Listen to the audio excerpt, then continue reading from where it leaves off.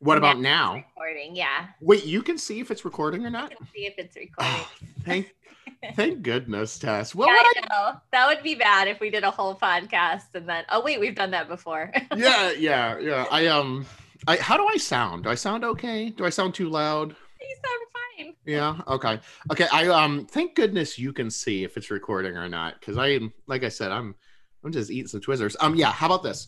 We'll jump into the episode, and then we'll have small business talk, and then we'll start that. Or now. Yeah. Okay.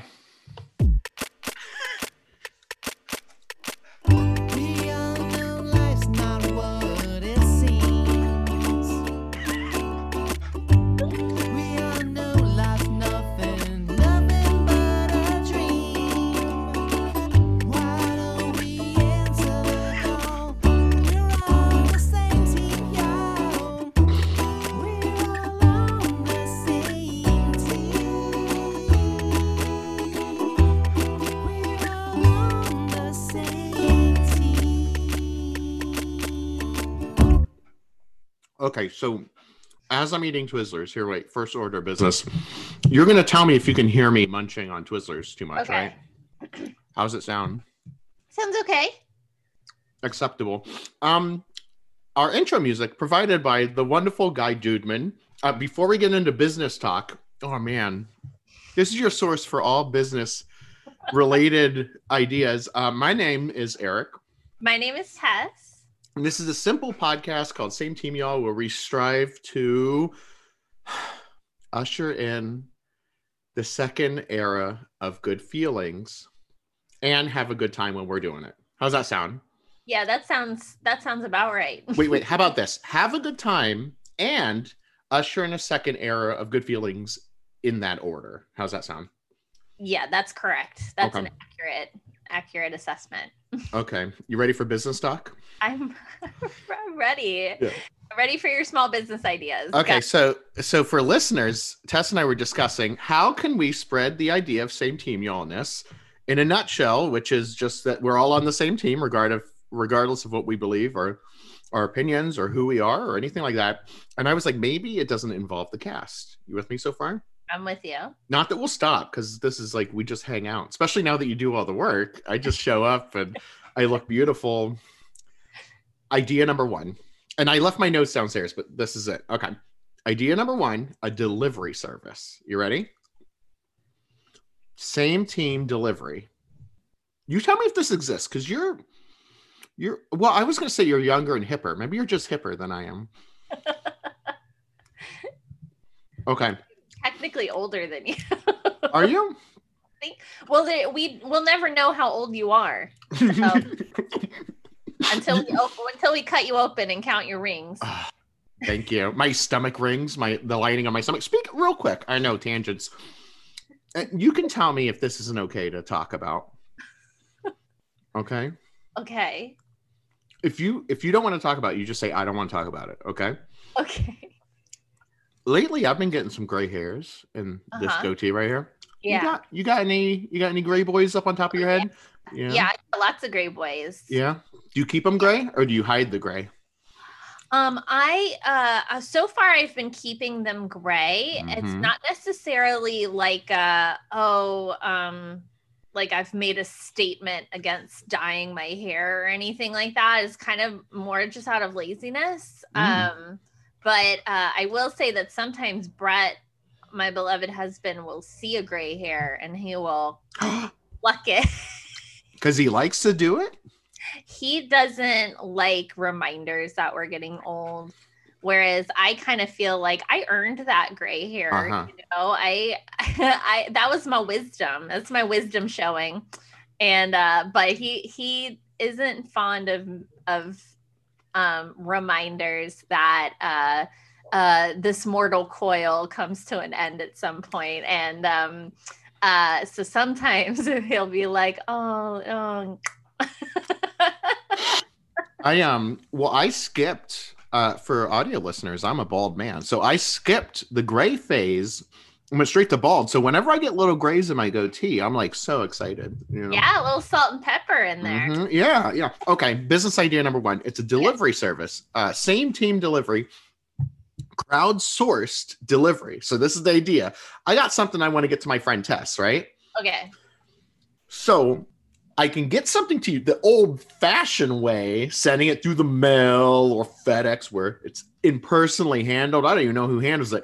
Or I go on this website called Same Team Delivery, and I find someone in the area who will help deliver it partially or all the way Pony Express style.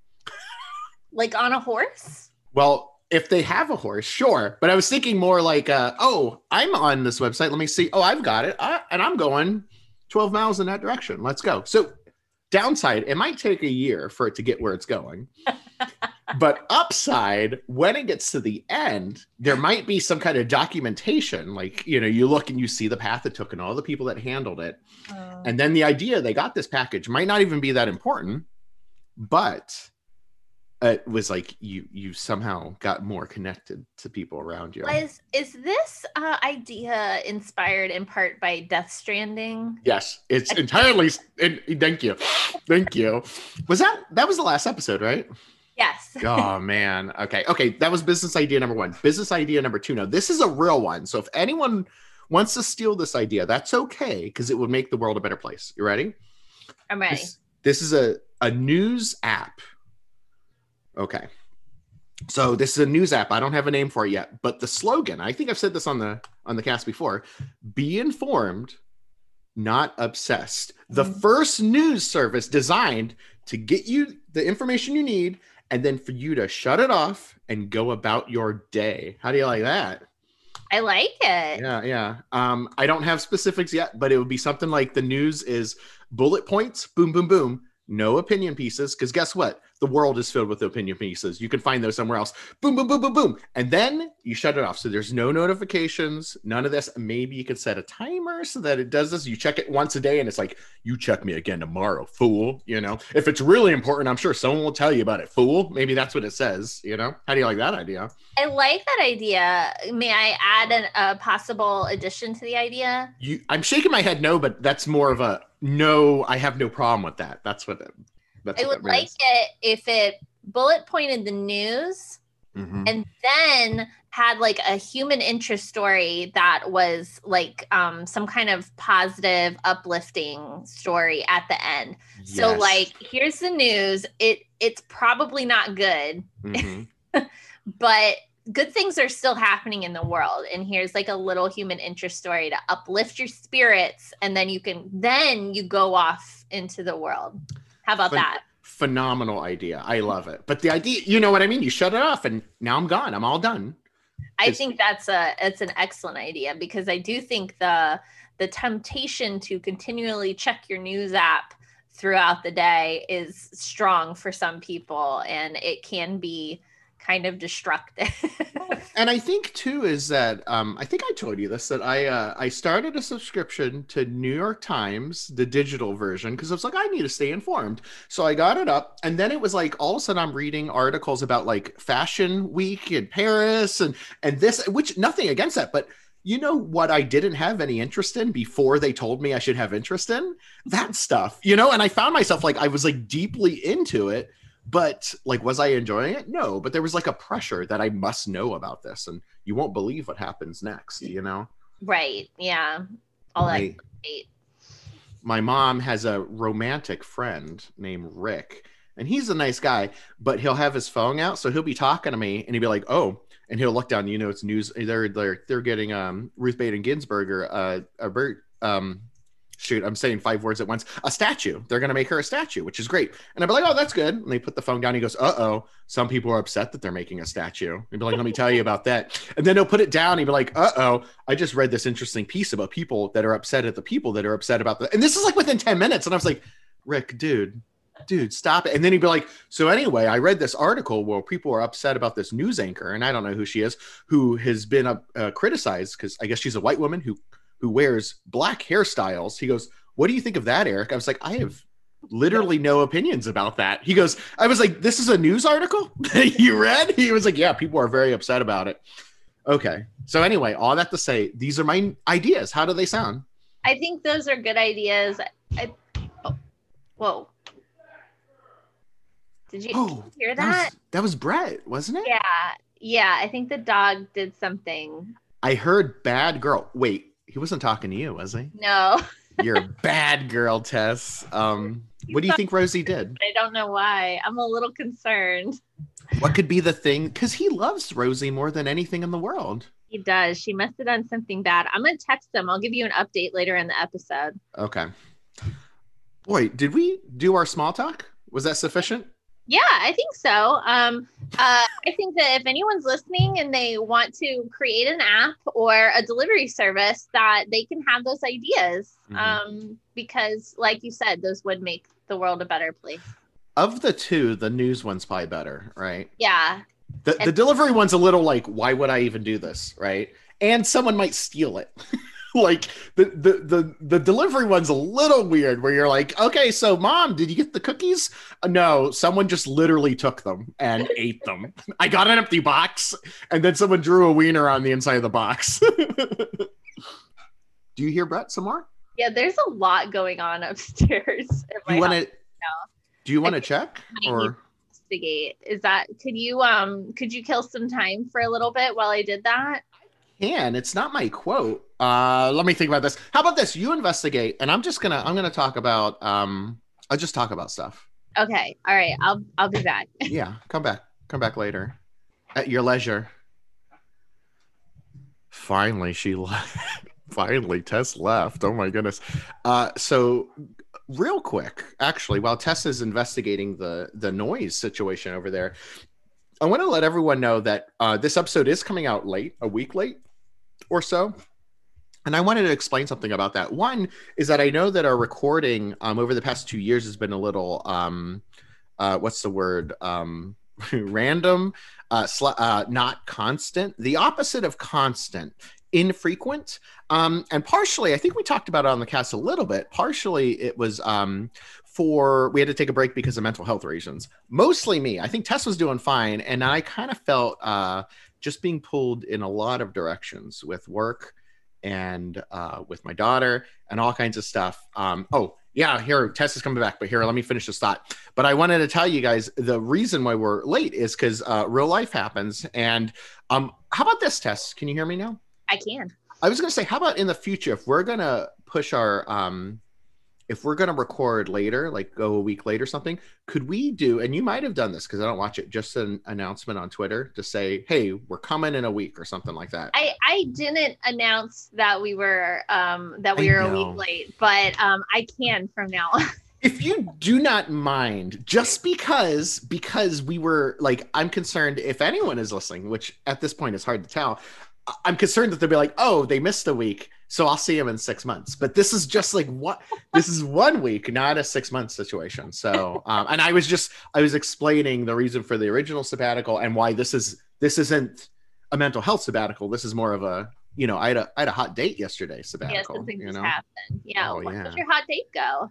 Well, it went okay. Amanda's been like really sick lately. Like really, so not just like snotty, but like she had really swollen lymph nodes in her neck and couldn't properly swallow without pain or open her mouth. It was really kind of bizarre. We don't know what was causing it. Anyway, yesterday when we were going to record, she was feeling better. She wanted to get some Chinese and she wanted to watch Kong Skull Island. And I was like, well, it's date night, baby. It's date night, So anyway, she's doing better now. So Kong Skull Island. Mm-hmm. Is that the one with Tom Hiddleston and Samuel Jackson? Okay. She had never seen that one before.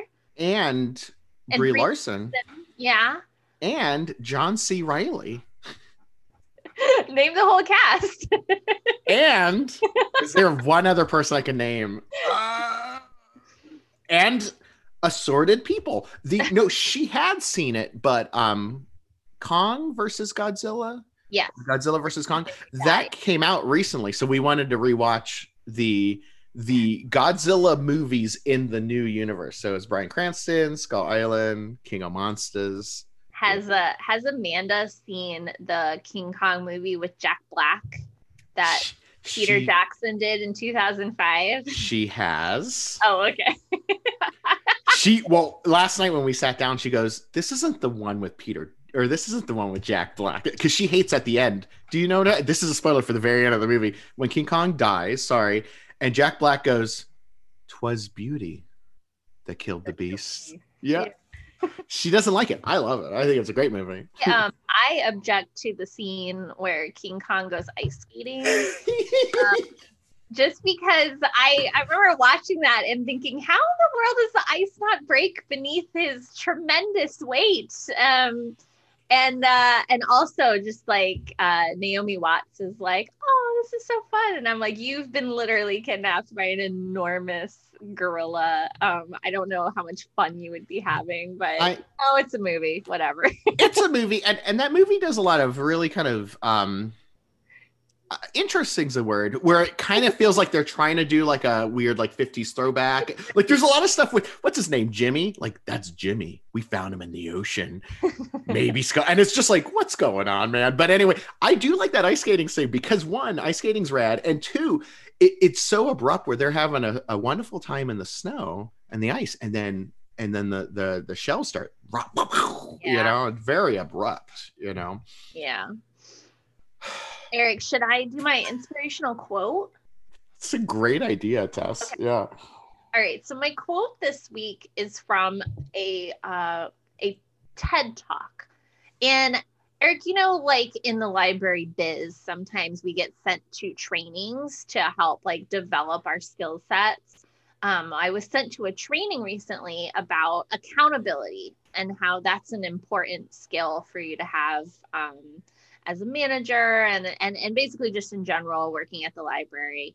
And they showed this TED Talk from the CEO of a company. And I thought it was a really excellent, but also really surprising TED Talk. I'm going to give you some quotes from the TED Talk. I want you to see if you can determine what company I'm talking about. Look at you smiling. Is this a trick? Is this a trick question? Well, I think the answer will surprise you. Okay. Okay, if you guess it, I will be surprised. Can people play along at home? Sure. Okay. Everybody play along at home. All right. So this is a company that is especially known for accountability and keeping their staff accountable, and their staff really appreciates their stance on accountability. So he says, the CEO, our number one value is we value doing the right thing. So we can ask that question open and honestly in our organization. So are we doing the right thing? Our number two value is we creating positive, lasting memories of all of our relationships, which is a really excellent value. We don't make mistakes at our company. We have learning moments. A learning moment is a negative outcome that should be freely and openly shared. I don't remember anyone running down a corridor at a company yelling at the top of their lungs, I've made a mistake and I'm very ashamed. But I do hear people saying, geez, I just had a learning moment. And here's what it was. And here's how it can benefit our organization. And here are some facts about the company. 97.6% of their employees love to tell people that they work for this company. 99% say that they know how their job feeds into the success of the company. And 95% say that they are excited about their future. What company do you think that is? May I ask 3 yes or no questions? Okay. Is this a company that produces food? No. Oh, okay. That was my first guess. Okay, let me think about this. Is this a company that produces some type of entertainment? No. Okay. Oh, what else do people produce other than food and entertainment? Is this a company that produces? Is this a company? Let me think. I'm trying to think. Why is this surprising? I'm thinking it's surprising because the company might not have the best reputation, or people have an idea about the company that isn't what it is. Look at you doing a poker face. It's like something you have in your house, but you never think about. Okay, that's a good answer. Let me think. Something I have in my house, but I never think about. Like you only think about it when you need it, and then you don't ever think about it again. Does this company produce garbage disposals? No. Okay. What is it? It's WD-40. That is something, right? The number 2 value of WD-40 is creating positive, lasting memories of all of our relationships. I just love that. I love like how I feel like it surprised me because I feel like, oh, WD-40 is just like a can of oil that you use when you have a squeaky door. I don't think about the like millions of people worldwide who work for WD-40, who like work on creating this product and promoting this product and you know, I don't know, like research into, you know, new ways to fix squeaky doors. And I definitely didn't think that they consider themselves in the memory making business.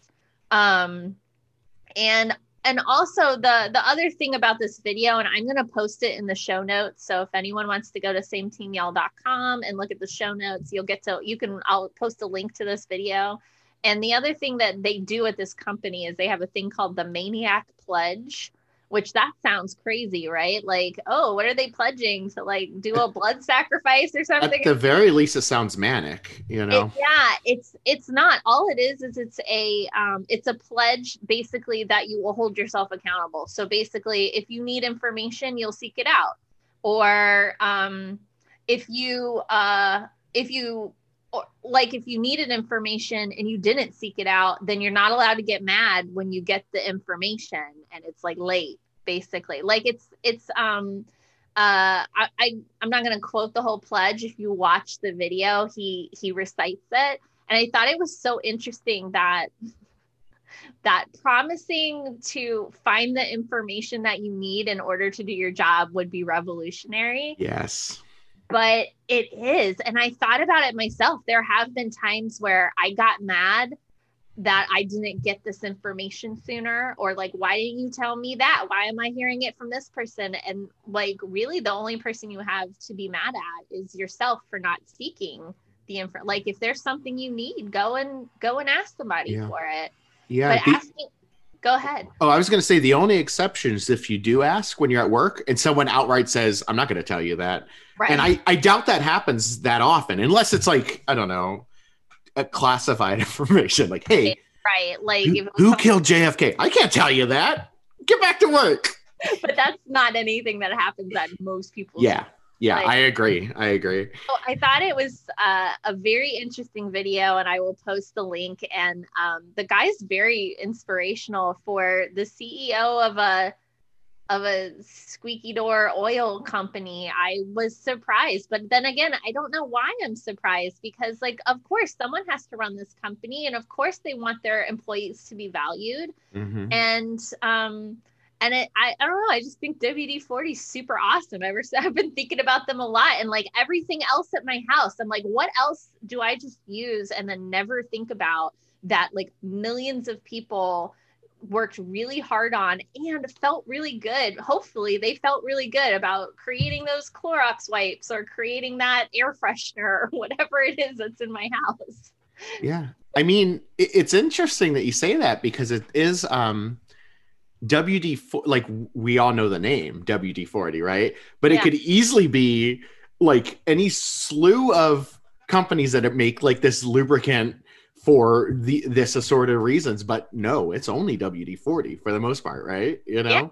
Yeah. Kind of like how Kleenex is synonymous with tissues, like hand me that Kleenex. Or Q-tips, right? And synonymous with cotton swabs. Like I remember when I was younger, it blew my mind. I was like, wait, they're not all just called Q-tips? Quick question. What's the Q stand for? Oh, that's a good question. That just blew my mind, right? What's the Q? Okay, I'm going to guess. Queen's tips. Because the cotton swabs fit for a queen's ear. How close am I? You looking it up? Quality? Oh, that makes sense. Yeah, that does make sense. Yeah, that makes more sense than queen. Quilt. Anyway, you ready? So anyway, I'm looking down at my notes and I realized I forgot something for my stuff I'm loving. So I'm going to hit the button and then I'm going to leave and then I'm going to come back. So I'm going to hit it. Doing a lot of that this episode. Stuff that we love. We love! This is the stuff that we love. We love it so much. This is the stuff that we love so much. Yeah. This is the part of the podcast where we talk about stuff that we love. There's a reason why we do this, and it's because if you're looking for stuff to love, you're going to find stuff to love. Similarly, if you're looking for stuff that you hate, you're probably going to notice a lot more things that you hate or are annoyed by or whatever. And so we choose to kind of focus on the positive and be looking for things to love, because I think it's easy to forget that there's a lot of good in the world when there's so much bad stuff that you could be exposed to, like in the news or whatever. And so that's why we like to celebrate the stuff that we love in the Stuff We Love segment. I was just telling everyone why we like to talk about stuff we love. I really wish that when I came back, you were just blankly staring at the screen, perfectly silent the whole time. Like, we're going to have a meditation session now. Okay. Something I'm loving. Here, let me look at this real quick. Actually, here, wait, let me do this one first. All of my life, actually, I don't want to say all my life, because certainly not when I was a baby. Most of my life, there's been something that I've wanted to do. Let's see if you can guess it. Ever since I saw the movie Mission Impossible 2, I've wanted to do this. Do you have it? Well, I was going to guess rock climbing. Were you going to guess that already before Mission Impossible 2, or? And I, just because in our last episode you told me that you were gonna go rock climbing, and I was really hoping that this week I would get to hear how rock climbing went. So how'd it go? Yes, it went really well. Good. Yeah. So I booked a guide through Blue Ridge Guides, and me and two friends from work, we went to Great Falls Park in Great Falls, Virginia, and climbed some rocks together with the help of rope and our good friend / guide, so friend that we're paying, Sean. And it was great. And tomorrow I'm going to a climbing gym to continue the climbing experience. And then a different group of friends that I have, we're going to go rock climbing in May. So I'm doing the rock climbing business, sister. Climbing all kinds of rocks. I'm really glad to hear that, because I will tell you, I'm a bit of a worrier, and I was a little worried that you might hurt yourself while you were climbing rocks. Oh, that's really sweet of you. I was a little worried too. Not that I would hurt myself, but that I was worried I wouldn't enjoy it. You know, it wasn't so much that I wouldn't enjoy it. I was worried that our guide would be very, what's the word I'm looking for? Because it's kind of kind of like a vulnerable state you're in, where it's like, oh, I'm trying something new. All my friends are watching me. I could not reach the top. So now it's like I failed in front of everyone. And maybe the guide might end up being a little aggressive, you know, you never know. Or because there's a fine line between like supportive and aggressive, right? You know, and you know this about me, Tess. I tend to get along, and hey, no offense to any guys listening, mostly with women better than guys, because this is just me, and I'm as a guy saying this, we come with a lot of junk. Like, we are really constantly, you go in the room and people are like, okay, who do I think thinks that I'm not great? Okay, how do I prove to them that I think that you know what I mean? It's this whole head thing, and I was worried I'll get like some guy who's, you know, into that, but he was really cool, and I did not get hurt. I was I climbed all the cliffs, and it was incredible. That's really good, because I shattered my ankle running after shaved ice. So ever since then, I've been thinking, like, there are people who do like really risky stuff, like climb rocks, and I hope that they're all okay. Well, I was attached to a rope. Like, they had a rope in my harness, and it was up, but it was down. But you're right. Like, I could have still hurt myself. Like, I did there was one part I was coming back down, and I kind of like swung away and like whacked my hip on the side of the cliff, and that didn't feel that great. But it's like what it is, you know. I heard someone told me that they hurt themselves rock climbing with the rope. Like, they held onto the rope with their bare hand, and they got rope burn. Where Yeah. were they? Wait, what were they? Were they down below? Like, were they belaying? They were holding the rope for someone else? I'll be honest, I don't know a whole much about rock climbing, so I couldn't tell you. I heard that story and it added to my worry. I'm like, "Go, gee, I hope that Eric is going to be okay when he rock climbs." You know what I'm going to do? I'm going to make a promise right now. I'm writing a note down. I am gonna, if anyone's interested, I don't know if anyone is, I'm gonna post some pictures on our Twitter handle. See that. I would love to see your pictures. What is that Twitter handle? I cannot remember. It's been so long. It's at Same Team, y'all. And then this one's a real question, but you can answer once we're done recording. I can't log in because it's been so long. So you have to remind me like what our stuff is. Okay, or you can send me the pictures and I'll post them. Oh, that's even easier. Should I send you anything I want to have posted? Yeah. Because I got some weird stuff I want to have posted. All right, I'm ready for it. All joking aside, I drew something the other day. I was like, ooh, I want to post this. And I couldn't figure it out because I couldn't log in. But I'll just send you anything I want to have posted. Good deal? Yeah. Cool. A few other things about climbing. So they're like, so it was at Great Falls. And we were on we were on Juliet's Balcony. It's the name of one of the crags there, which for anyone not familiar, because I wasn't, and luckily Sean, our guide, was like all into like, because I told him I wanted to have a good time, but I wanted to learn because the game plan is one day it's me out there with my ropes and my pal, and we're not paying a dude money to do it. We're just out there climbing, like Tom Cruise, only with ropes. Anyway, so a crag is like this long stretch of rock, and then on there are multiple different routes that you can take. So we went to Romeo's or Juliet's Balcony. Across the edge is like Romeo's Ledge. We didn't go there. And then he threw the rope down. So we did top rope climbing, which means there's a rope. It went from our harness around my waist all the way up the cliff to an anchor that he attached on rocks or whatnot, and a carabiner back all the way down to someone who was belaying, which means they were holding the rope and pulling any of the slack. And so we would climb that a couple times, me, my friend Miranda, and my other friend Josh.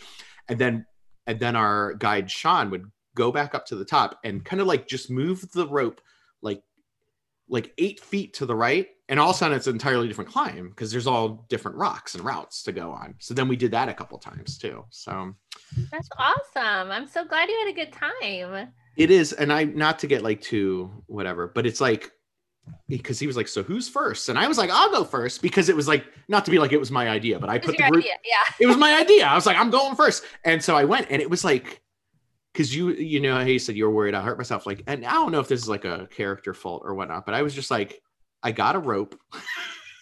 I got a guy that I paid, and sure, I signed a thing. So if I crack my skull, no one gets in trouble. But I was like, I think I'm fine. And I was like, I imagined what climbing would be like. And then I did it, So, and granted, like these are probably like the easiest things to climb in Great Falls, like a climbing, is it a class of 5.0, which is probably the lowest thing that requires a rope that you can climb. That's like the lowest level. So, but still, it was very exciting, and we all got to get to the top. We all had a grand old time. And so climbing rocks and climbing more in the future is the stuff I'm loving. Nice. Mm-hmm, mm-hmm. I was really torn this fortnight. There's 3 things that I've really been loving, and I have to narrow it down. Wait, I've got an idea. I was actually going to text you about this. Okay. So here, we still have our 2 things. Yeah. But when we're done our 2, we don't have to, but if we have honorable mentions, I can ask you, Tess, do you have any honorable mentions? You could say yes. But then the honorable mention, you just say what it is without any context. Or if it's a band, you can say the name of the band and say it's a band, but not any more than that. You could be like, that it's a YouTube channel, or that it's a cookie. Or maybe I'll just save one of these for the next fortnight. Okay. Well, I'm gonna do an honorable mention. So okay. No pressure. I'm just saying. Okay. I need to turn the light on because I realize the sun is going down. Yeah, it's a little dark there. I'm getting real creepy. I know. I keep walking away. I'm so sorry. By the way, if you guys want to watch us do this podcast, you can. If you prefer to just listen to the audio, that's fine. But if you'd like to see what we look like while we're talking to you, you can go on our YouTube channel. If you just look for Same Team Y'all on YouTube, we'll pop up. You'll see us. Here I am. Okay. I look better now. I think I'm gonna have to say that one of the stuff that I was loving this past fortnight is a show called Falcon and the Winter Soldier. I've heard of this show. Now, as of recording, there's only 3 out, right? There's 4. There's 4? I thought there were 4 episodes. Are there 4? I think there are 4 episodes. I thought I caught up and there were just 3. What was the last, without being too spoilery, what was the last episode you watched? Like, kind of give me like. Okay, let me think about this. Falcon flew a little bit. Winter Soldier looked very stoically at people. The guy who's the new other guy, without spoiling things, he's still kind of not a great guy. I mean, he's not the worst guy. I really wanted to like this guy. And he's not as bad as, let's say, like Homelander. Yeah, he's nowhere near Homelander. He's just closer to like a school bully. Like he's like a school bully. Yeah. I was describing him. A friend of mine. Well, here, let me just give like a quick synopsis for anyone who doesn't know what this show is. It's a show that's currently airing on Disney Plus. There might be 3 or 4 episodes out right now. We're not quite sure. And it focuses on 2 characters in particular from the Marvel Cinematic Universe, which are Sam Wilson, aka Falcon, and James Buchanan Barnes, aka the Winter Soldier. And these 2 guys don't really get along, and they have there are bad things afoot in the world, and the 2 of them must band together in order to solve the bad things. And they're another beloved character in the Marvel universe, I feel like we can say this, is Captain America. And there's this question of who will fill the void if Captain America is no longer doing his job. Who will do the job of Captain America? Who will raise the morale in the country? And also, like, literally, who will take his shield and protect us from the bad things that are happening? And these are all themes of the story. And I've been really enjoying it. And I will say one of the main reasons that I've been enjoying it is one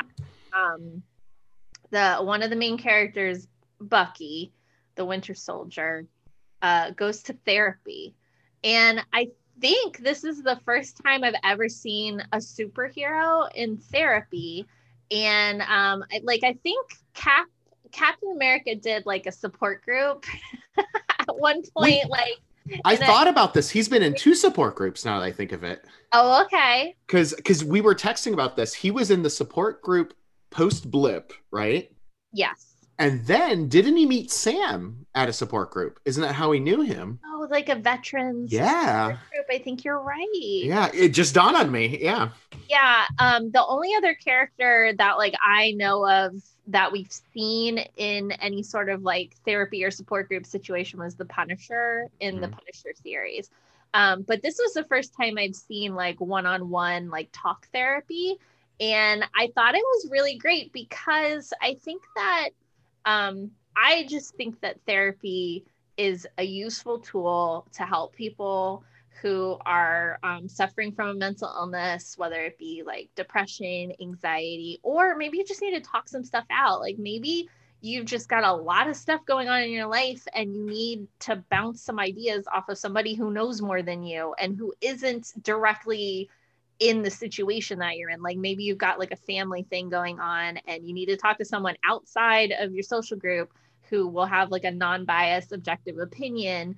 And if that person is a medical professional, that's all the better because they can give you really sound advice. And so I don't know why, but I've been really enjoying like the fact that Marvel went there, you know, that they were like, you know what, sometimes you go through trauma and you need help. And gosh, if there's someone in the MCU who's been through a lot of trauma, it's Bucky Barnes. And I'm really enjoying like just kind of getting to know them too, because they've both been sort of background characters in all of these movies. They were basically both Cap's sidekicks. They're his friends, and he's the star of the show. He's Captain America, and they're like, behind him, like, yeah, what he said, we're gonna, and so I kind of like getting to know them on their own. Like Sam has a sister who runs a restaurant, and Bucky apparently moved back to Brooklyn after everything that happened to him, which is where he grew up in the 20s. So I've just been enjoying it. And the latest episode, was there a heist in the latest episode that you watched? Heist? A heist. They had to do a heist? There was definitely, I don't think you watched the latest episode. How did I miss the latest? Wait, what is today's date? Today's a Thursday. So wait, how did I miss that? That's so weird. Oh wait, maybe I caught up on, I honestly don't know. There was a character that we haven't seen for a while from Sokovia who showed back up. Oh, wait, you don't mean a heist. You mean a breakout. A breakout? So you saw that episode? Oh yeah, I did. I saw. Okay, those are two ones you're taking and ones you're escaping. Knock it off, sister. Yeah. Oh yeah. We text about a place. Yeah. Yeah, we text about this. How much I love that specific character. That's right. I am also really loving the return of that specific character. So I'm not going to do any spoilery stuff, but I've just been saying that I'm just saying that it is the stuff that I've been loving. I've been really enjoying the show. I think it's a cool show, specifically because I'm enjoying that they're kind of analyzing their trauma and having some breakthroughs. There's been some moments where it's oh, that just got real. And also it's one is the more you see something, the more it becomes normalized. For whatever reason, I think therapy still kind of has a pretty big stigma among certain people. And all it really is like you said, it's just you talking to someone else. If you're talking to your loved one, you don't think that's weird. If you're talking to a friend, you don't think that's weird. If you talk to yourself, people still don't think that's weird. But what it is having a therapist.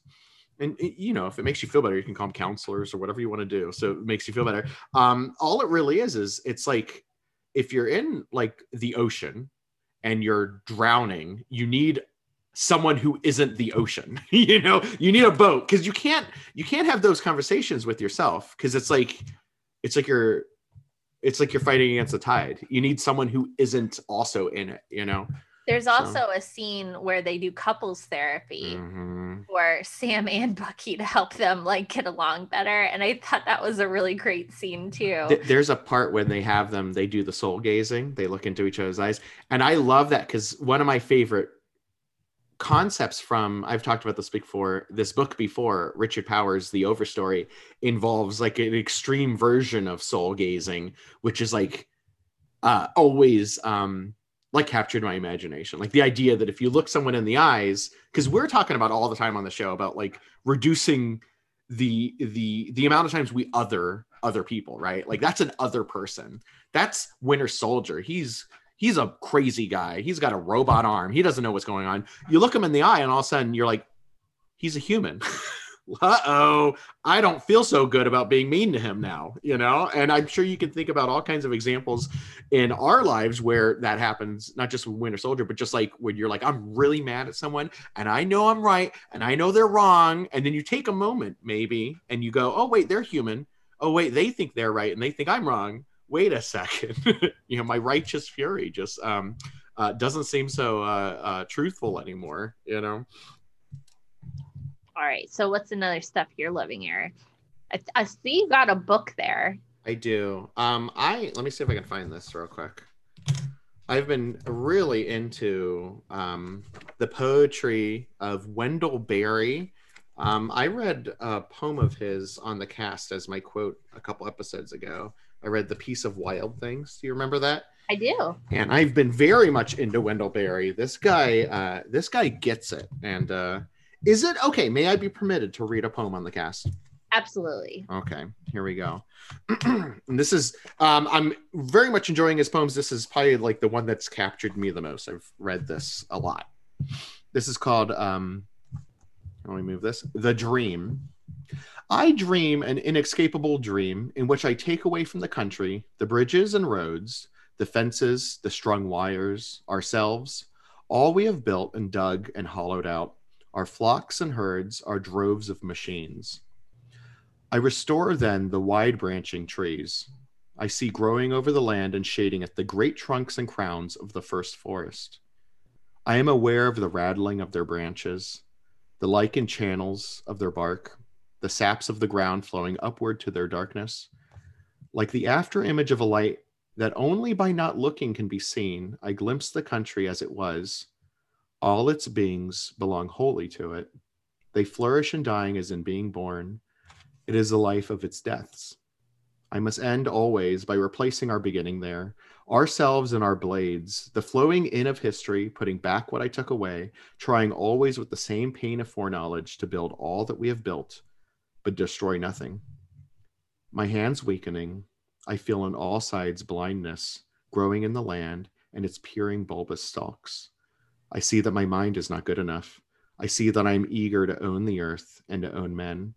I find in my mouth a bitter taste of money, a gaping syllable I can neither swallow nor spit out. I see all that we have ruined in order to have, all that was owned for a lifetime to be destroyed forever. Where are the sleeps that escape such dreams? That GD poem, right? Oh. Like what it is, just to break this down a little bit, he's lamenting the loss of nature, but then he's also, because I think this is something I get hung up on a lot. It's easy to say, okay, humans destroyed nature or they're hurting nature, bad humans. But then it's harder to say humans destroyed nature, bad humans. I am a human, right? I think it's very easy. In fact, just the other day, I was talking about this poem with my friend Josh that I was rock climbing with, and he was like, yeah, people are just ruining Loudoun County. And in my head, I was like, we're people. Like what he just did, and Josh is a great guy, but what he did without realizing is he othered all the people that are looking for houses. And I don't know about Josh. I'm assuming he lives in a house. And I'm assuming his house is probably on land that used to have trees. So it's like, why, you know what I mean? So it's that great, you can despair for the loss of something. And it's real easy to say, all those people, that happened before I was here. That wasn't my fault. But then it's a lot harder to say, I'm mad at this and it's also my fault. But then there's no, I don't want to say there's no way out of it, but like, how do you break the cycle? If you're an ant in the anthill, how do you leave the anthill? You know? Look at you nodding your head. Like, I literally think about this a lot. Like every time I am somewhere wooded, some kind of forest, or I'm on a beach, I'm feeling at one with nature. I kind of have this very weird experience where I will remember what it was like before people were there, but I don't have a memory. I wasn't there. And so maybe I sound like, woo, crazy a little bit, but Tess, like, who are you talking to? I know you're not going to judge. I'm not going to judge you, sister. I don't know who's listening who might be judging me, but remember that we live in the no judgment zone of no judging. So don't be judging. But like, so I've sometimes wondered, like people talk about past lives, and when I have this experience, it's almost like an out of body, like I I know what it was like before people got here. I know what it was like when the whole place was woods, even though there's no way that me, the person who was born in 1984, could possibly know what it was like. But somehow when you're feeling like connected to nature, Like I sometimes will have this feeling, and I have wondered if I lived some sort of past life as like a deer who like wandered through the forest. But I think about it a lot because like for instance, the neighborhood that I live in, they built a bunch of houses a few years ago, and they built them on wetlands that animals and plants were living in, and they just tore everything down and built a bunch of houses. And a lot of people were upset about it. They weren't upset because the wetlands were destroyed. They were upset because when they bought their property, they were promised that there would be a beautiful forest behind them, not a row of townhomes. And so there were like some people who were like suing the architect who like built our neighborhood. And I remember just being upset that like, what are we going to do when we've finally paved over everything? Like, is there going to be a day where there are no ducks and no deer? And this is the thing that keeps me up at night. So this is and I think about this all the time. This is the so this is the deal. You have, so for example, I was drinking a water bottle earlier, and on the side of the bottle said, "This bottle is made out of a bottle and it will turn into a bottle." I was like, well, that's great. We got a recycling type thing. This is a step in the right direction. But to me, and this is just like, just to me, it's like that type of thinking. And also thinking of like, okay, so we reduced emissions by this number or whatnot. It's almost like it's very, and nothing against recycling, but if I just take a few steps back, very egocentric as being like, so I fixed a thing that is literally like 1% of the whole thing, right? And it's like, so for example, I drive a hybrid, right? Okay, so my hybrid, I don't know, does like half of the emissions as a normal car. That's really great. But I'm still driving it all the time, right? And if we're past the tipping point, or very close to it, or past it, like, what does that really mean? So then the thing that keeps me up at night is, to me, it's not a question of, some people often go, well, we need more technologies, right? To make better types of plastic and more compostable things and things that are this. But I don't think that's the issue. The issue is human thinking, because we know, and not to be this guy, I will be this guy. We know that animals are alive. And then most humans decide I'm fine with just eating them, and murdering them and having them be slaves for me, as long as I don't see it. And so I think that same thinking is also, unless we can change the thinking of humanity to be like, not like, okay, we should find solutions so we can keep living the same lifestyle, right, as fast as we can, instead of changing it to being like, so this is the thing that is the right thing to do for not only us as humans, but as the rest of the earth. Like, for example, when the wetlands, they put houses on it, right? It affected more than just the people who lost their view, right? But, when I say we, I mean humans, are so focused on just the thing behind our eyeballs right now. This is the entire world right now. So if you're ever sitting in traffic, and no judging, if you're sitting in traffic and you get upset, and you're like, I'm so mad because the center of the world is right behind these eyeballs, and I'm in traffic, and we've all done it. We've forgotten that the guy in front of us is stuck in traffic as well, and is thinking the same exact thing, and the guy in front of them, and the person in front of them. And somehow, like, making that leap to realizing, wait a second, we're all in traffic. Or how often is it like, man, look at all these people in line right now trying to buy groceries. What a bunch of jerks. I'm trying to buy my groceries. And somehow there's that disconnect. And Tess, I'm convinced all I need is just the right combination of words. Because you know me, I've been searching for what I call like my unified theory of like what this is. And I get a little bit closer every day of like, how can we switch it? And then I think once we know what we need to practice, then we can I know. Tess, should I stop or should I keep going? I mean, you can conclude. I feel like you've got a lot. I got a lot. I know. Okay, real quick. This is the process. Figure out not the right way of thinking, but a way of thinking that is beneficial for the earth and humanity as a whole, and frankly, to ease our own suffering. Because once you realize that everyone is in traffic at the same time, nothing physically changes, but then you might be surprised to realize now you're no longer angry at traffic. So there's that thing. And then the second step is, how do we figure out how to train our minds to think that way? third step is how do we find people who are also interested? Because it's a lot easier to say all these people are a-holes and I'm the only good one. It's a lot easier to do that than it is to say, well, maybe we're all a-holes and we're all good ones, you know? And then the fourth step is save the earth. And then the fifth step is eat cake. So you just need to get to that fifth step. I got myself all ramped up because I don't know if you know this, Tess. I'm a passionate man. I know it's hard for me to even say what I'm passionate about, but you know what? I'm not speaking crazy talk though, right? Like we're there. I just can't. It's like there's a truth that I just can't put my finger on because in order, like even if you and I know it, we still need to find a way to put it into words for other people to know it, and that's even if they're willing to listen. Anyway. Whose stuff were we loving? That was mine. That was yours. Yeah, that poem was the stuff you were loving. Wendell Berry. Is that a collection of his poems that you're holding? Yeah, it's the selected poems of Wendell Berry.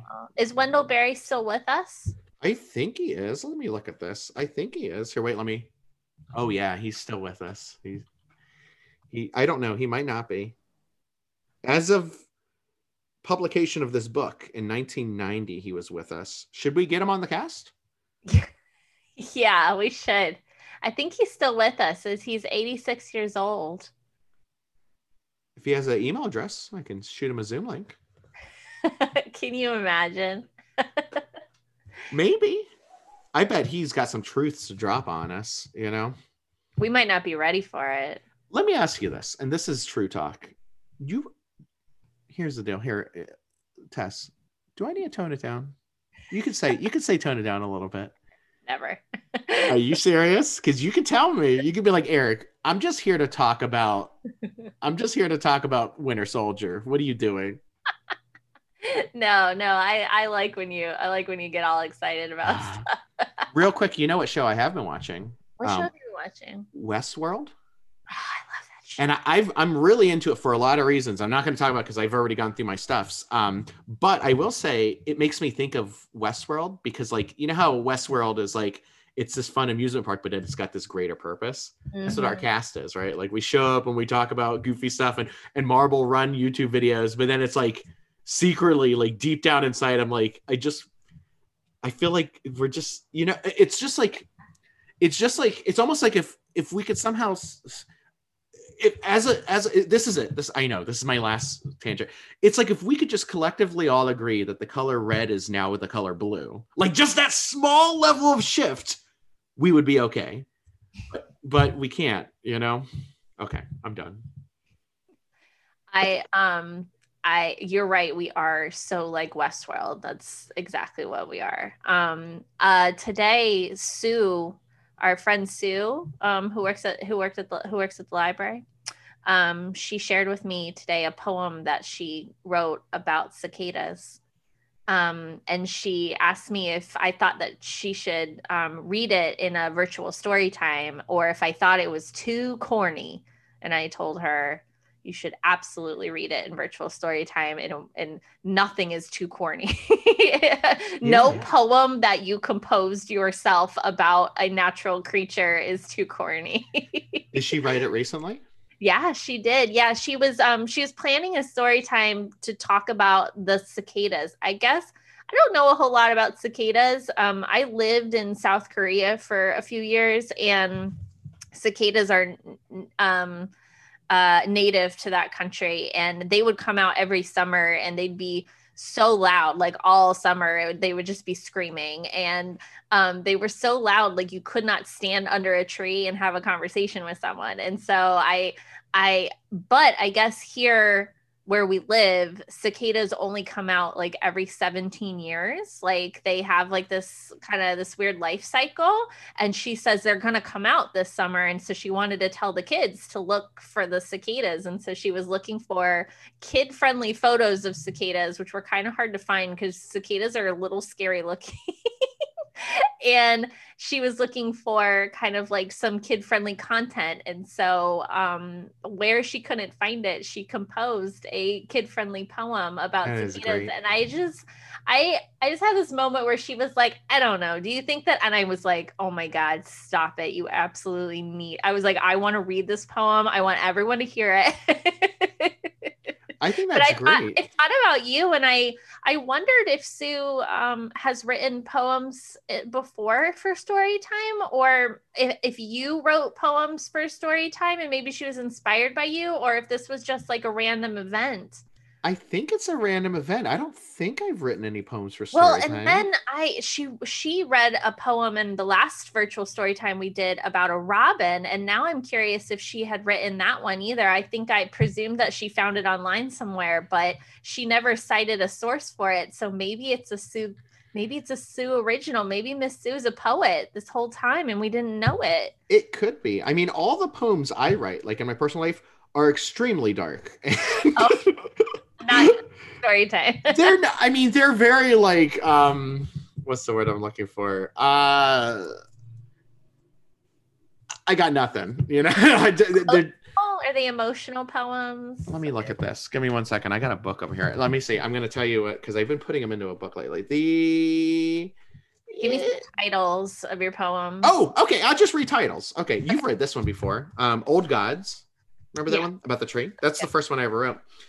You say, touch of release, the hate I feel for myself, to be. That was a fun one. To be tree-like, the greatest show, coping, untitled, another morning, irresistible, blatant wonders, a husband. This one, I actually like this one. I know, welcome to Eric's Poetry Hour, because this was something I was like, okay, I'm getting a little too dark. Let me write a love poem to myself. And this is what it is. And I'm actually really happy with it. Would it make me an a-hole if I read this right now? No, it wouldn't. I want to hear it. Okay, give me 1 second. I don't think it's bad. I mean, not like, you know. Okay. Wait, let me do my titles real cut. The Reclaiming. Oh, and that's it. Okay, here's the husband. This is a love poem to myself. I've never read this to anyone, not even Amanda. Not because it's a secret, but because, frankly, I don't think she's that interested. You ready? This is a love poem to myself. A husband. The green moss of a riverbank, the bright foliage of a tree. I'm powerless to look away. His eyes simply entrapped me. He has the smile of a child, pure radiant joy at even the mundane. It shines like a burst from the sun. Its sight eases every pain. His body is a vast hill of muscle and hair, soft, hard, and more solid than the world, as if all reality is just a shadow caused by him, a cloud-capped landscape beginning to unfurl. And his heart, his huge, gooey, beautiful heart, is simply beyond compare. It fills absolutely everything, even that which causes despair.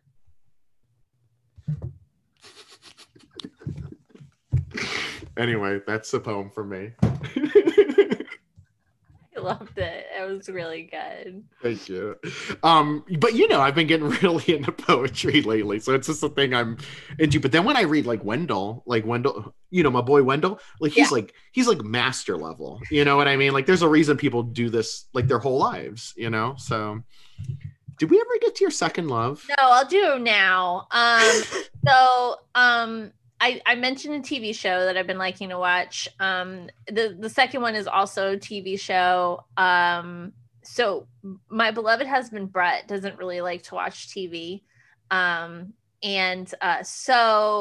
But like it's sometimes it's kind of like a low-key activity that you can do with someone, like, hey, like we're not gonna go climb a rock. Maybe let's just like sit on the couch and watch some TV. And so trying to find things that Brett wouldn't mind watching is sometimes a challenge. And one thing that Brett really does like is like TV from the 90s. So we watched like all of Seinfeld, and we watched Oh, it's a show where Give me a clue. Give me a clue. Just start saying stuff. they're all working at a fashion magazine. Just Shoot Me was the show. We watched that. I would have never gotten that. There's been like a couple other shows that we've watched, but currently we've been watching the TV show Frasier. Have you ever watched this show? Mm-hmm. So Frasier is actually a sequel to another popular TV show called Cheers, which was about a bunch of people who go to the same bar, and Frasier was a character on that show, and he's played by Kelsey Grammer, who's a comedian / actor. And so this is a spin-off just about Frasier. And so he's a psychiatrist, and he's moved across the country to Seattle, Washington. And he has a radio show where he gives people advice. And he lives with his dad. His dad was a former police officer, and he was shot in the hip in the line of duty. And so now he walks with a cane, and he needs a physical therapist and a housekeeper to like live with them. And they hire a young British lady named Daphne. And then there's also Frasier's brother, Niles, who is secretly in love with Daphne. And that is the show, basically. Oh, and Martin, Frasier's dad, has a really cute dog named Eddie, who's a little Jack Russell Terrier. And we've just been watching this show, and I guess like I'm just really into therapy lately because I'm sensing a theme. Yeah, one of the things I really like the show is that Frasier and Niles, they're both psychiatrists, and they're constantly analyzing each other and other people and the world around them. And I think that's really cool. And I think the show is like super smart because a lot of the like plot lines are about how you think that one thing is happening, and then Frasier will analyze it and realize that something else has been happening the whole time. Like, you know, they're upset at one of their neighbors, and then you come to find out that really Frasier's upset that his dad never told him that he loved him or something. You know what I mean? And like, I love that. Like, I love like this idea that you should be thinking about your feelings and your behaviors and why you do those things.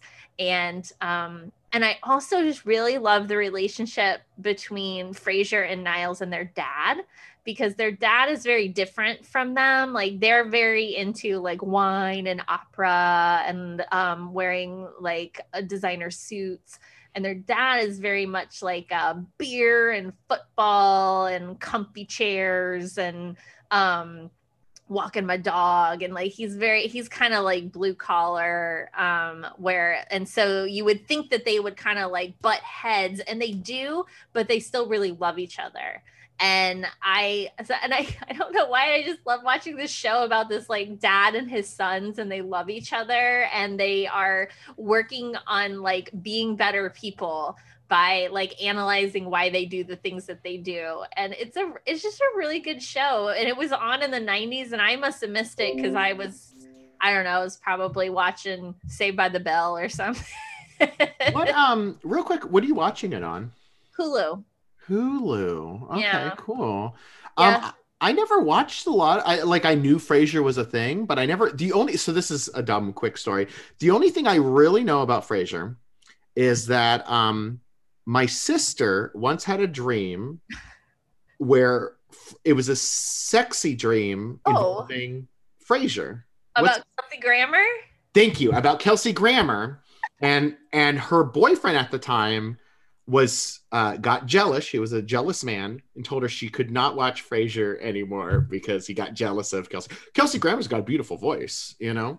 He's a handsome man. And he does have a really good voice, and he is really funny. Like, I didn't realize how funny he is. He's especially funny whenever Frasier, the character, is outraged about something. He gets this like righteous, like, I can't believe this is happening, and he does this really great delivery. And so it's just a funny, sweet show. And the episodes are very like, here was a problem and we solved it, and you know, next week it'll be something else. And I've been enjoying it, and like I said, Brett doesn't mind watching it with me, so it's kind of like a fun activity that we can do together. I find a lot of like, because there's a lot of things that like Amanda will watch just for like background noise that I'm really not into. Like a good example is like Law and Order. Like I swear, once she had it on and I walked in the room just to get like my socks and walked out, and I swear in that 5 seconds they said the word rape 30 times. I swear to God. And like you know, not to diminish like crime, right? Like I know but like that's not entertainment to me. And like I cannot deal, you know. And also people just acting so like cavalier about it, you know, like on it, not to call out any show, but SVU, and it's just like not my thing. So we have to find things that are like, oh, we're both kind of into this, you know. And I'm glad it sounds like Frasier's the thing. I might want to watch that actually, because you did a good job selling that on me. Yeah, you should give it a shot. I will say it's not a particularly diverse television show. You know, just like you might notice that if you're a person who notices that the world around you doesn't necessarily reflect what you're watching in this television show. But besides that, it's not really like a plot point of the show or anything. But I think it's like a really like nice, entertaining show about how like therapy is helpful, and you and loving your son and loving your father is nice. The quick idea for a podcast, right? Because you know, you and I know, like, yeah, I know.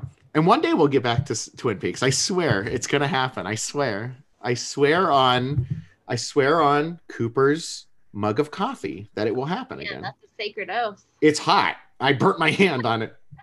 But anyway, idea. So I think a core thing of like what we like to do is promote, do our part to get rid of this or lessen the stigma of therapy, right? So hear this. Same therapist, y'all, right? Okay. So two options. One, we do the cast and we take turns being the therapist and being the patient.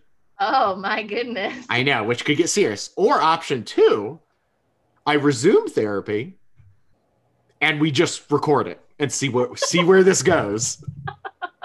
Is that a good idea? I don't know. No, that might not be a good idea. Because I'm the kind of guy, like, I really don't, you know what I mean, have too many, I don't want to say secrets, but like, I'm just kind of like, it is what it is. Probably not a good idea. But we'll put a pin in it. We'll put a pin in it. Eric,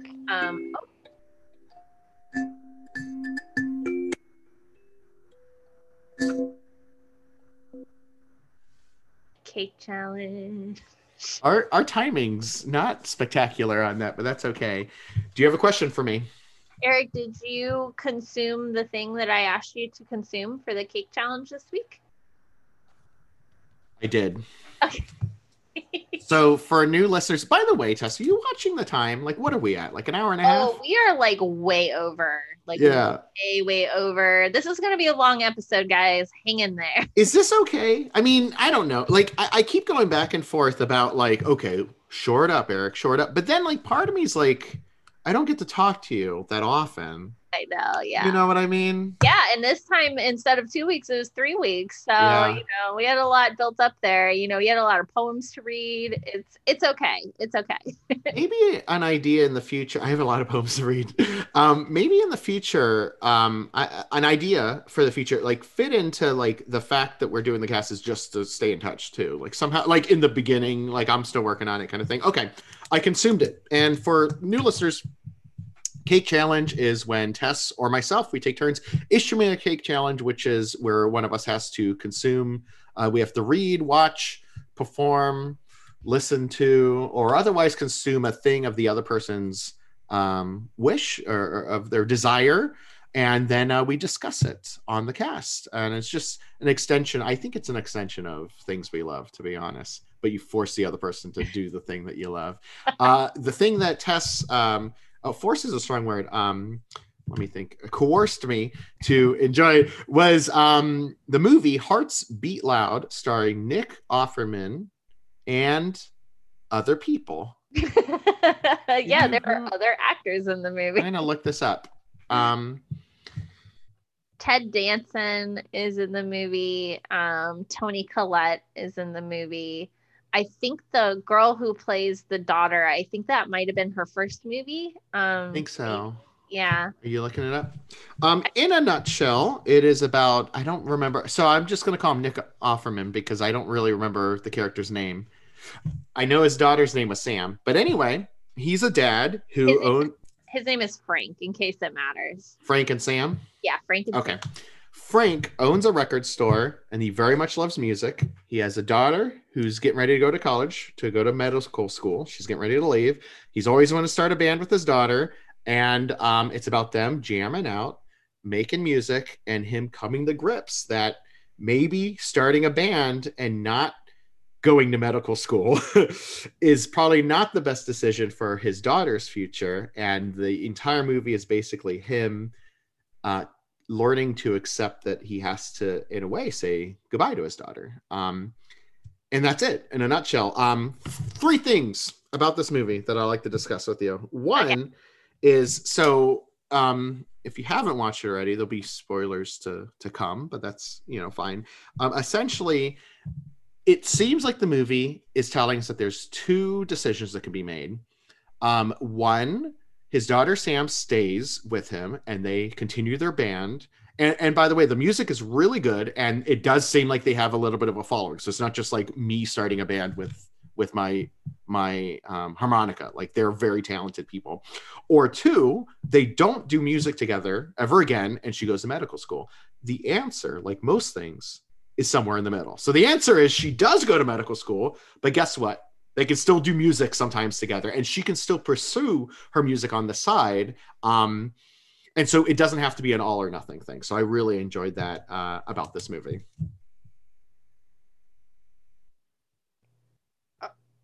Yeah. Why are you looking at me? Well, I didn't know if you had things to say about that. Oh, yeah. No, I want to hear what else that you liked about it.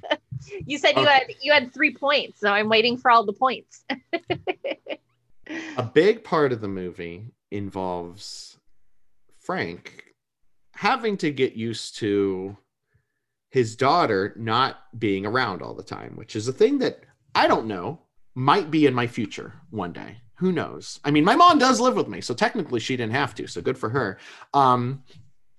But I really enjoyed that. What it is it came to a point where he had to say goodbye. And there's a point in the movie right near the very end where she starts to doubt going to medical school because she kind of has a girlfriend, a new relationship in the area, and she really enjoys the music. And she goes, maybe I should just stay home. And you see on his face, which Nick Offerman's a very good actor. He does a great job in this movie. You see on his face where he really wants to say, yeah, why don't you just stay and we'll form a band together and we're going to rock out. But you can assume that he ended up saying, no, go to medical school, which is, and I should say too, is that, and also, okay, this is my 3rd point, just real quick, because those are the big ones. 3rd point too, is the movie also seems to say at the beginning, or at least one thing I really enjoyed about the movie is it doesn't say that the 2 choices are A, do music which you love, or B, pursue this career that you hate for money, right? Because I mean, we're assuming when she gets through school, hopefully she'll be financially secure, like if she's a doctor or a medical professional. But they explicitly say, especially at the beginning, that she likes it. She's good at it and she likes it. If she hated it, I think it'd be a different conversation entirely. But she likes both things, and there's room in her heart for both things, and that's okay. It just happens to be that the medical school one is the one that is probably a little bit more financially secure than the band one, Also, there is kind of like a subplot that like, where's mom? Yes. The whole time mom passed away. Mm-hmm. And I kind of wondered if maybe she wanted to become a doctor to save lives, because like her mom died in an accident, and so maybe she was inspired to become a doctor so that she can save lives. So that's another like layer to it, is like you could make some music and people might like it, or you could literally save a life. Well, I like too that like in many ways the dad behaves throughout the movie as the child and she behaves like the dad, which I wonder because we know a thing I really appreciate is we never get a flashback of the mom. We just see her in some photos and that's it. Because I always feel like a flashback or taking us back in time kind of cheapens the longing of it. Like they don't get to see her anymore, so we should never get to see her, you know. And so we only know about this character through her effect on the people that we do see in the movie. So I always get the feeling that maybe in the relationship between Frank and his wife, she was the grown up, right? Like in mine and Amanda's relationship, Amanda's the grown up, you know, like you have to have someone to balance it out, you know? And so I thought that was really smart. And there's a moment too where he's singing a song because he finds like a bunch of music that he wrote, and they're both like incredibly talented. So it's not just like I said, it'd be different if I was like, I'm starting a band. Like they're really talented. And this is clearly like his passion. Like this is his life. And there's a part he's singing a song and there's a close up of her face for like a good 30 seconds to a minute. It's a really long shot. And you see it slowly dawn on her face, on her, that it's about her mom. You know, it's really powerful, you know? Yeah, so. And there's like another layer of it is also that, yeah, Frank is kind of preparing to say goodbye to his daughter, and you can tell that that's really hard for him because he has a really good relationship with his daughter, and but he also has to say goodbye to a fantasy that he's had his whole life, that he is going to be a musician. Because you find out that Frank and his wife were musicians together, and they put out albums, and that didn't really go anywhere because now when we see him, he owns a record shop. So obviously he didn't become a big pop star.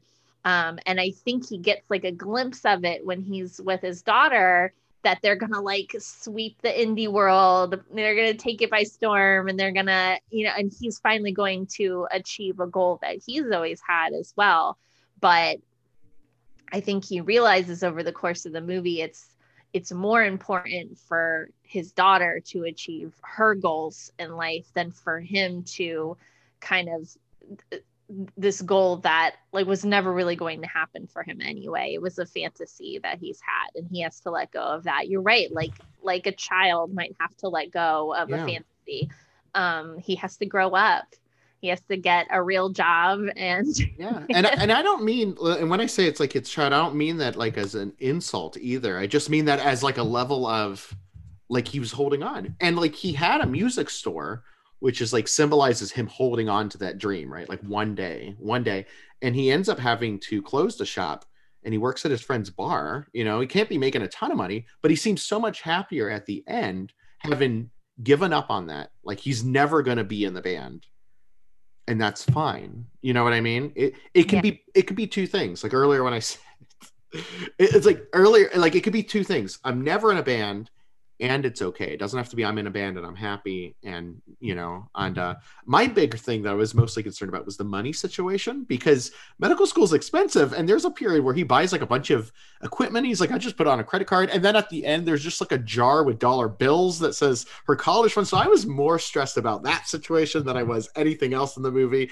And it's never resolved. So we're just assuming student loans or grants or scholarships or who knows. She's very bright. So I presume that she got a scholarship. And I also presume that maybe he's been living in New York long enough that he owns that apartment. Yeah. And he's living with his mom, and maybe she has something to contribute financially. And also he's working for his friend, and I don't think his friend is going to let him go broke. No. So I don't think you need to worry about Frank. I think he's going to be okay. Oh, try not to stress out about it. Well, I do. I was worried about Frank. And then also another layer is he came to grips with dealing with his mom's situation too. Remember? His mom's kind of, what was it, like early onset dementia kind of thing? She's stealing stuff. We don't really know. But at the end, simple solution. He just found someone to be able to come to the house and take care of her, help her out. But it was like, you could tell he was just like putting it off, right? You know? Yeah. I like this movie a lot. I watched it during the lockdown, and I found that it sort of like transported me for a couple hours to someone else's life where it wasn't super high stakes. You know what I mean? Yes. And that's something I really liked about the movie is it's just kind of like this sweet story about a dad and his daughter. And also I love movies about dads and daughters because when I was growing up, me and my dad would have dad daughter movies, which were just like movies that like were like our movies that we would watch together. And like if the movie had a daddy and a daughter in it, that's even better because then it's like our movie about daddies and daughters. And I wonder if maybe you and Freya one day will have like daddy daughter movies like Wink. This is our movie, you know? And so, Spaceballs. yeah, or Soul or whatever, you know, you Yeah. guys like watch together. Um, you know, and so I don't know, I thought of my friend who's a dad when I was watching it, and he's got a daughter, and I was watching that movie. And I think whenever I see a dad and a daughter, I think of my dad and me.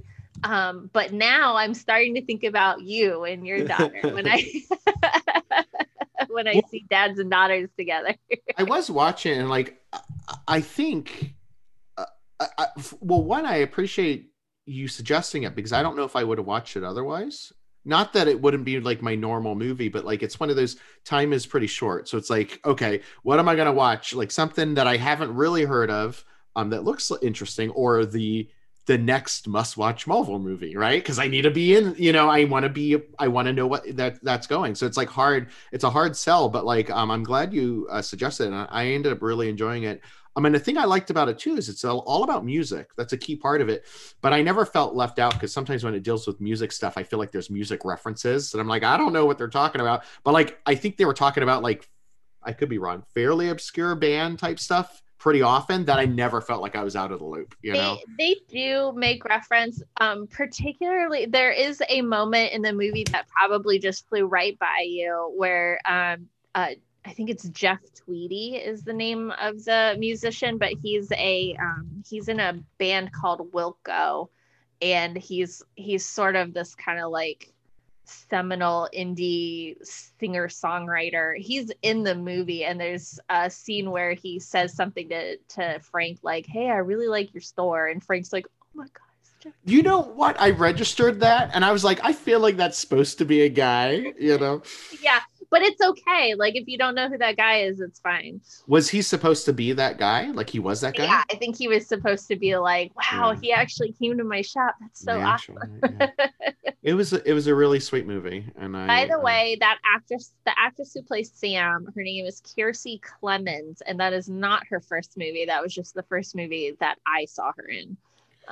She's very talented. I looked her up because a lot of her facial expressions made me think of, and you probably know the actress's name off the top of your head, the actress who plays Valkyrie and is in Westworld. Oh yeah, her name is Tessa Thompson. Yeah, her facial expressions look so much like her. Like something about like the way they're kind of like when they have like their determined look, or they're kind of like, I'm kind of like smiling at your expense kind of look. Yeah. And I was like, are they the same person? But then I did the math in my head and I was like, they can't be the same person. And surprise, they're not the same person, So yeah, that's what's her name? Tessa Thompson plays Valkyrie, and also she's on the TV show Westworld. Yeah. The actress who is in Hearts Beat Loud is Kiersey Clemons. Cool. Excellent. Are you ready for a challenge? I'm ready. Yeah. I'm glad we kept this episode under an hour. We did a really good job. So far. Are we there? No. We're probably past it, right? We're way over. Yeah. I know. You might have watched this movie. So if you've seen this movie already, because you gave me a movie, I'm going to give you a movie. If you've seen this movie already, that's okay. I've got backups. Okay. Wait, what? I said I've got backups. Okay. If you've seen this. Okay. Have you heard of the movie Tree of Life? I've heard of the movie, but I've never seen it. Starring Brad Pitt, right? Sean Penn is in it. Other people are in it. It is written and directed, I know for sure directed by Terrence Malick. Are you looking it up right now? Yeah, I won't look up any like spoilers or anything. Oh, Tess, ever since we decided to bring back Cake Challenge, this has been the tippy top. And the only reason I've been holding back is I was like, I gotta wait. I don't want to be the first one to do a movie. So I was waiting for you to give me a movie. Waiting for me to do that. I was waiting for you to give me a movie. Very good movie, by the way. And then I was like, this is it. So you've got two choices with Tree of Life. You ready? Okay. There's theatrical version. Oh boy. And then there's extended super director cut version. I'm going to tell you, you can do either one. And I will tell you, I've watched both of them. I will say the extended director's cut is long, like it's 4 hours. And I feel like it didn't add too much to the movie. Well, I mean, it did literally add things to the movie, but I felt like the things added were probably left out for a reason. So if you're stuck for time, the original version, which I still think is like over a 2 hour long movie, you know, it's a long one. Tree of Life. Oh God, Tess. This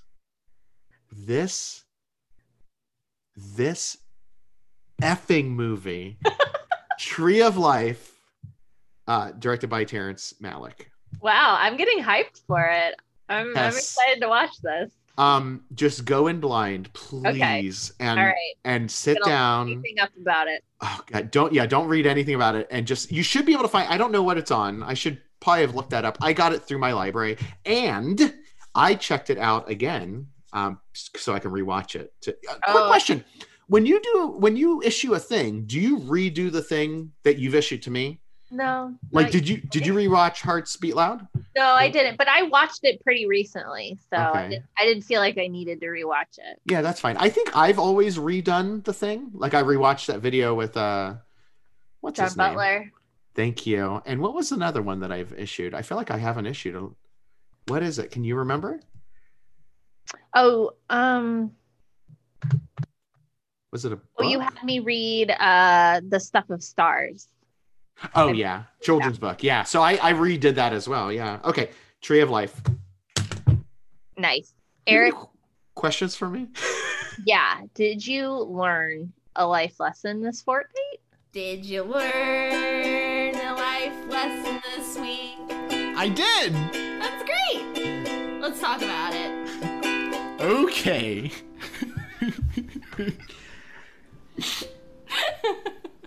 So I have a theory. So now since we've been doing these via Zoom and I'm in gallery mode, gallery view, and full screen, I can no longer see the clock in the corner. Thus, time does not exist when I'm recording this cast with you. So like, because I used to remember we recorded, but like, oh, I feel like we're getting close. Okay, let me wrap this up. I don't have any inclination to wrap things up anymore. You know what I mean? I think that's why our cast is going so long, is what I'm saying. It's okay. It's okay, man. It's for funsies, right? Yeah. Okay. You ready for this? I don't know. Am I ready? No. This one's a fine one. Okay. All right. So this lesson, so sometimes when we have our lessons, there's an event that sparks this lesson, something in our life. This one's something I've been playing around. This is an idea that I've been playing around for a while that I think I finally hammered out and I've put into practice, and it has personally benefited me greatly. So something that I've struggled with for most of my life is being strongly, and this is a positive thing in some cases and can be a negative thing if you can't control it, being strongly affected by the emotional states of the people around me, right? You know, and I think this can happen to all of us. You go in a room and there's a bunch of people grumpy. I know you kind of feel grumpy. You go in a room, everyone's happy and high energy. You don't want to be happy and high energy, and now all of a sudden you are. So I've been doing this thing where imagine that you are in an art museum, right? And it might be a while because a lot of things might be closed because of the pandemic. Art museums aren't exactly they're not giving out bread and milk, so they're not that important to like regular lifestyles. So it might be a while since you've been in one. But if you go into an art museum, and even if you haven't, you probably just have an idea of like what a culture of a museum is. Do you know where I'm going with this yet? No idea. Okay. So typically the culture of like a museum is you go in there and there is either through architecture or through signage or just through picking up on the social cues of others. It's usually kind of a hushed environment. And usually you are expected to look at the art that you showed up to. And typically when you look at the art, you're expected to kind of look at it longer than just 3 seconds. And you're usually meant to look at this thing and kind of look at it and go, oh, what am I feeling? And what is this telling me? And what is the story behind this? And essentially you look at this canvas or sculpture or whatever, more than you would a stop sign, right? And so what I've been doing lately is I've been observing my surroundings, the things around me, the events happening around me, and the people around me as if they are works of art.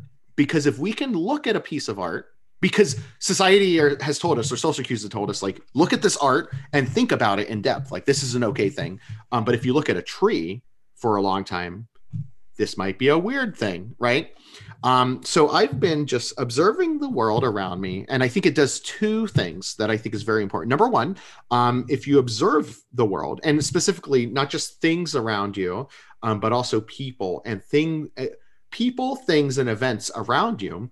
One is you might notice things about them that you would miss otherwise. And if you're really looking at it as a piece of art, as in you're thinking about it in depth, you may see things and be aware of things that you wouldn't be aware of if you were just passively looking at it or thinking about other things. And two is I find that looking at something as a piece of art, especially a person, which might seem weird because they're humans, but if you look at them as a piece of art, I find that it puts a barrier between myself and them. So now instead of things happening, let's say a person shows up and they're really angry and they give me a little bit of attitude, and now I'm offended because they gave me some attitude, and now I'm telling a story to myself about why I'm mad and how dare they tell me attitude, and I work really hard. I can't believe they gave me attitude. Do they not know I work hard? I think I work hard.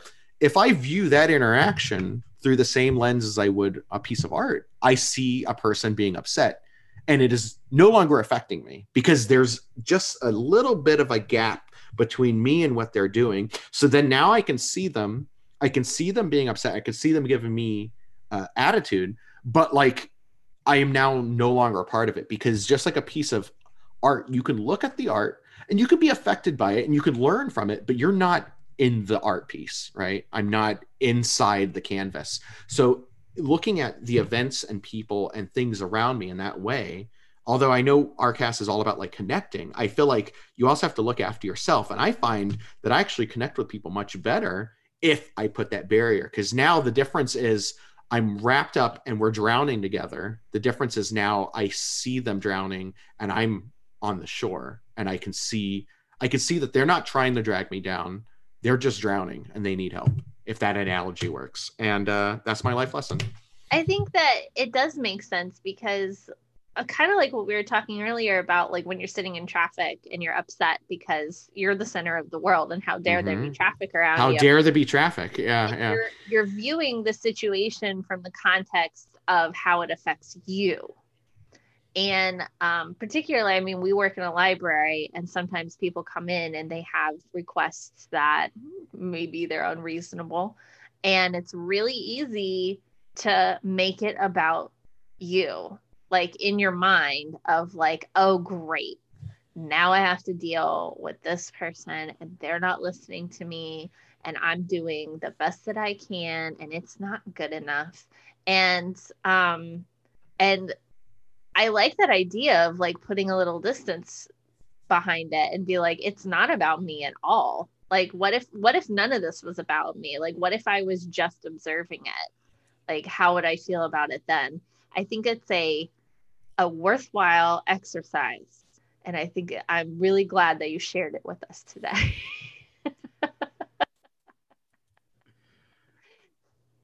Thank you.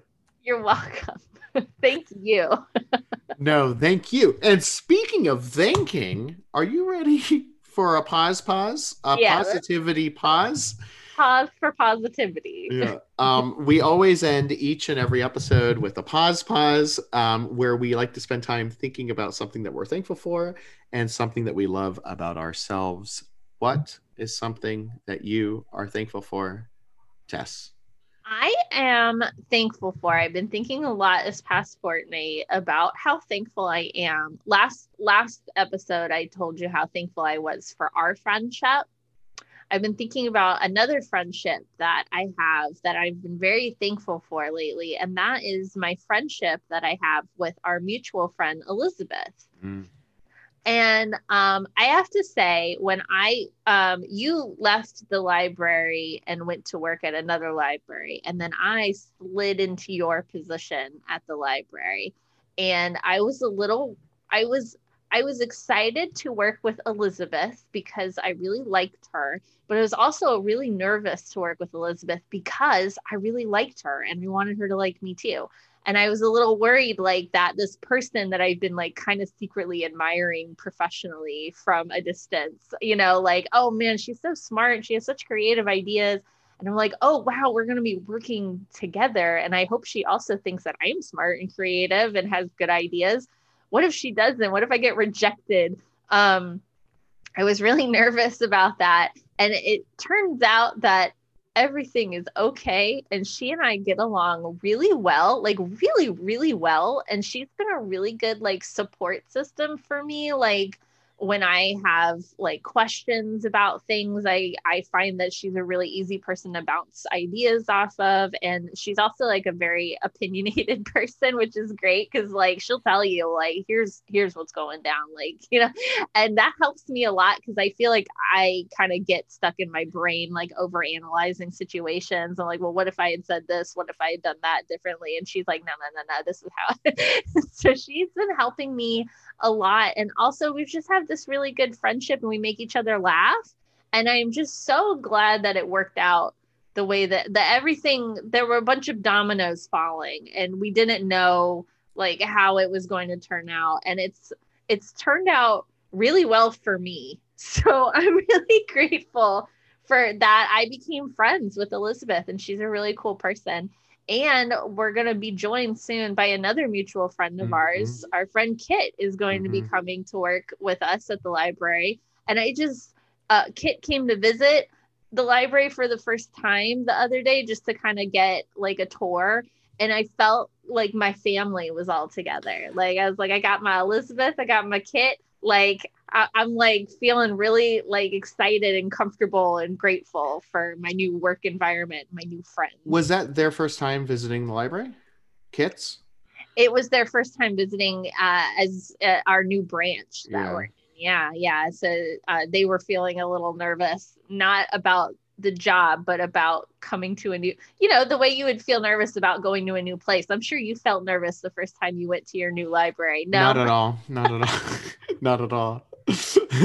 But I know I've heard other people speak of nervousness. What's something you're grateful for, Eric? I'm amazed that we're on episode 60, and I don't think I've ever mentioned this. And I think this is actually just kind of here, I'll call myself out. I think this is like a blind spot caused by my own privilege. I'm thankful for my financial security. I mean, really, and not that I'm flush in cash, but this past week, I went thirdsies in to pay for a mountain climbing guide. It wasn't terribly cheap. And we went, and I'm planning another trip on May, and I'm thinking about a membership to a rock climbing gym. And, I looked at the costs and I'm like thinking about it, but I'm doing it on a whim. You know what I mean? So I'm very thankful that myself and my family, any major events that I don't see coming my way, that are heralding my way potentially, are financially secure. And I'm really thankful for it. Awesome. Listeners, why don't you take a moment and pause and think about something that you are grateful for?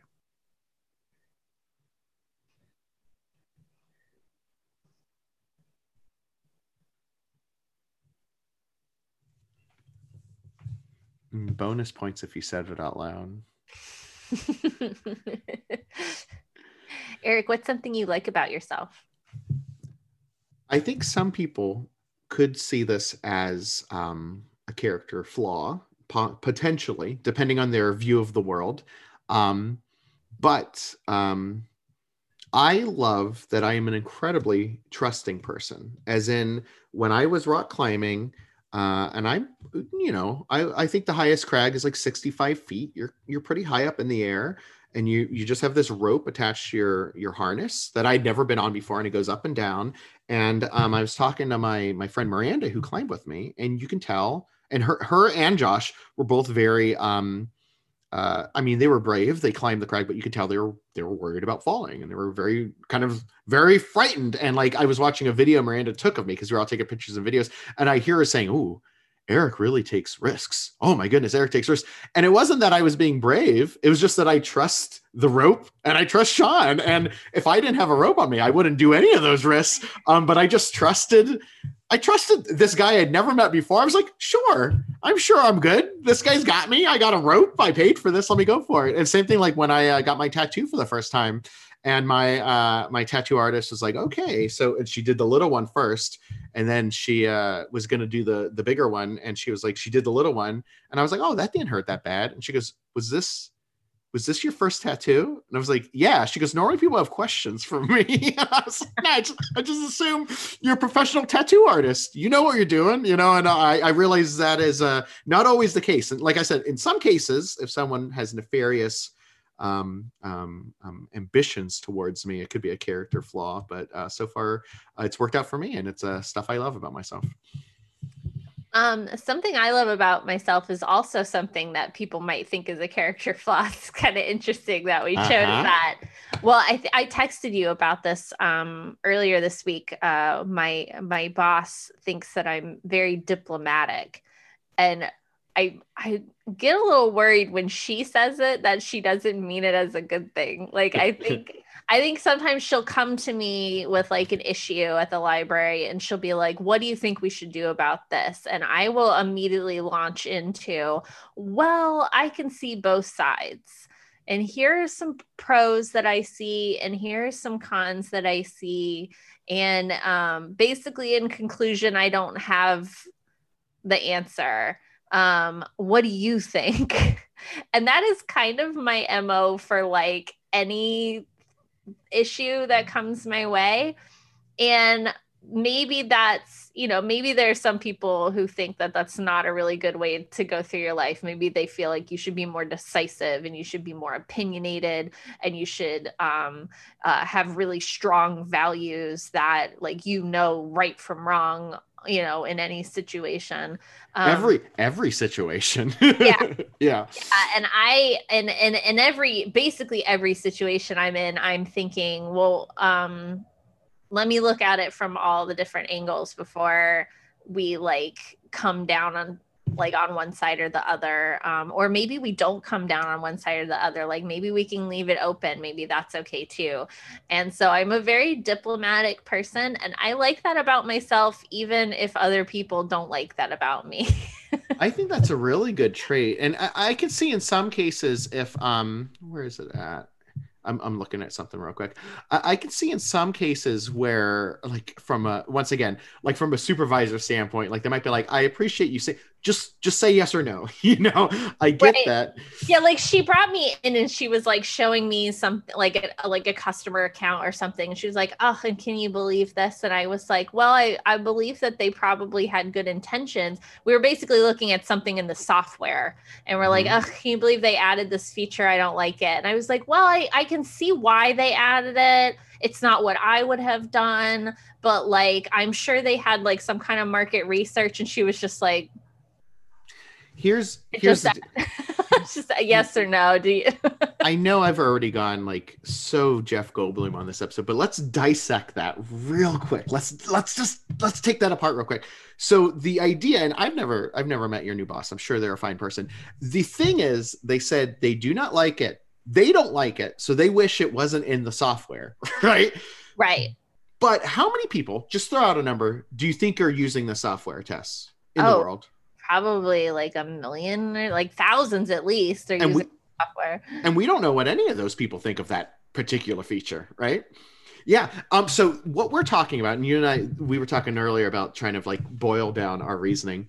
We are talking about the difference between binary thinking, also known as, all right, let me bring this up real quick. Binary thinking, also known as dichotomous thinking, which means that you boil down complex concepts as being either one thing or another. This is good. This is bad. This movie is terrible. I love this movie. I like this movie, so everyone who likes this movie, I like them. This movie's bad. If you like this movie, then you're wrong. The opposite of binary thinking is spectrum thinking. The idea that you see multiple shades of gray with no pure white on one side and no pure black on the other side. There are two different ways of thinking. And if I was to take what this cast is about, and particularly using your example as a starting point, is one of the main things we're talking about. It's spectrum thinking versus binary thinking. The idea that things can be many things to many people. And the answer is they are many things to many people, you know? I know. Yeah. Well, and I can see why she gets annoyed sometimes. Of course. Like sometimes she just wants an answer. And I'm like, well, I'm not really the expert on the topic. I don't know if I'm qualified to give you an answer. And it's kind of like, just give me an answer.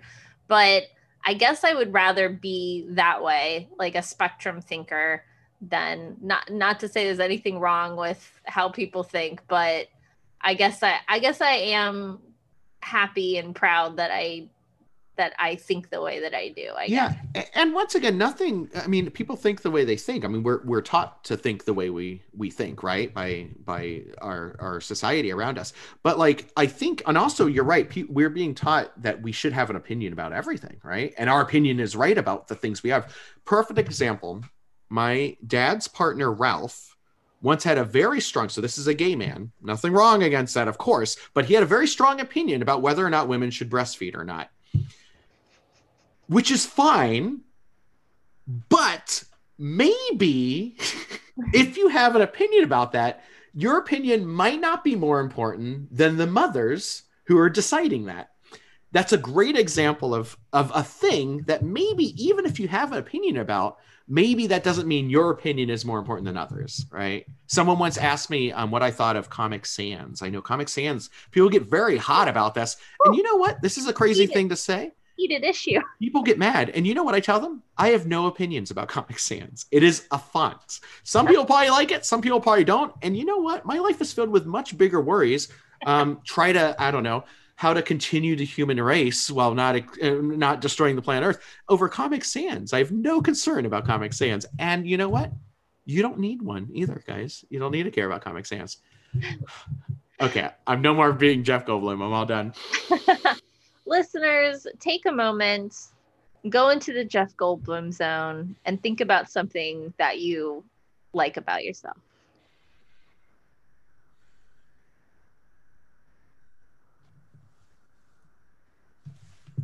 I think I hear the wind coming through do you hear anything?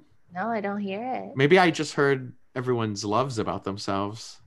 Just swirling around you. Just swirling around. Friends, thank you so much for listening. This has been episode 60. My name's Eric. My name is Tess.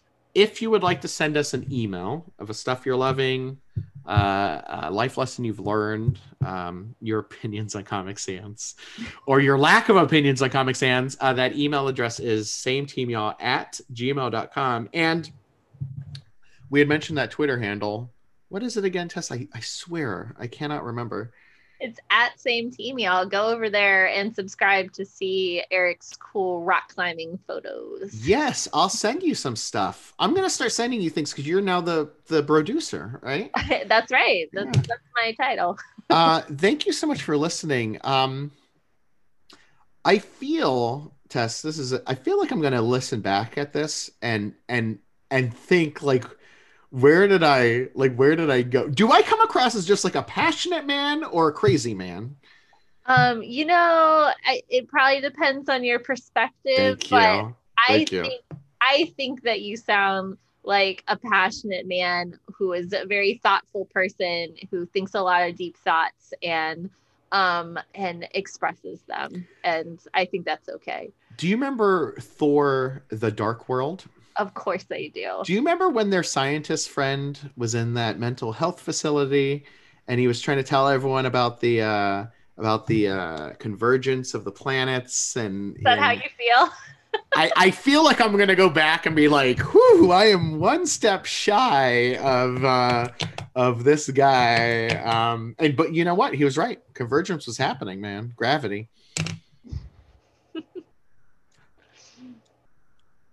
How do we end this thing? I forget. We love you. Not in a creepy way. Oh my goodness. We did it, Tess. We did it. Okay, let me hit this button, and then I hit this button, and then I say bye-bye.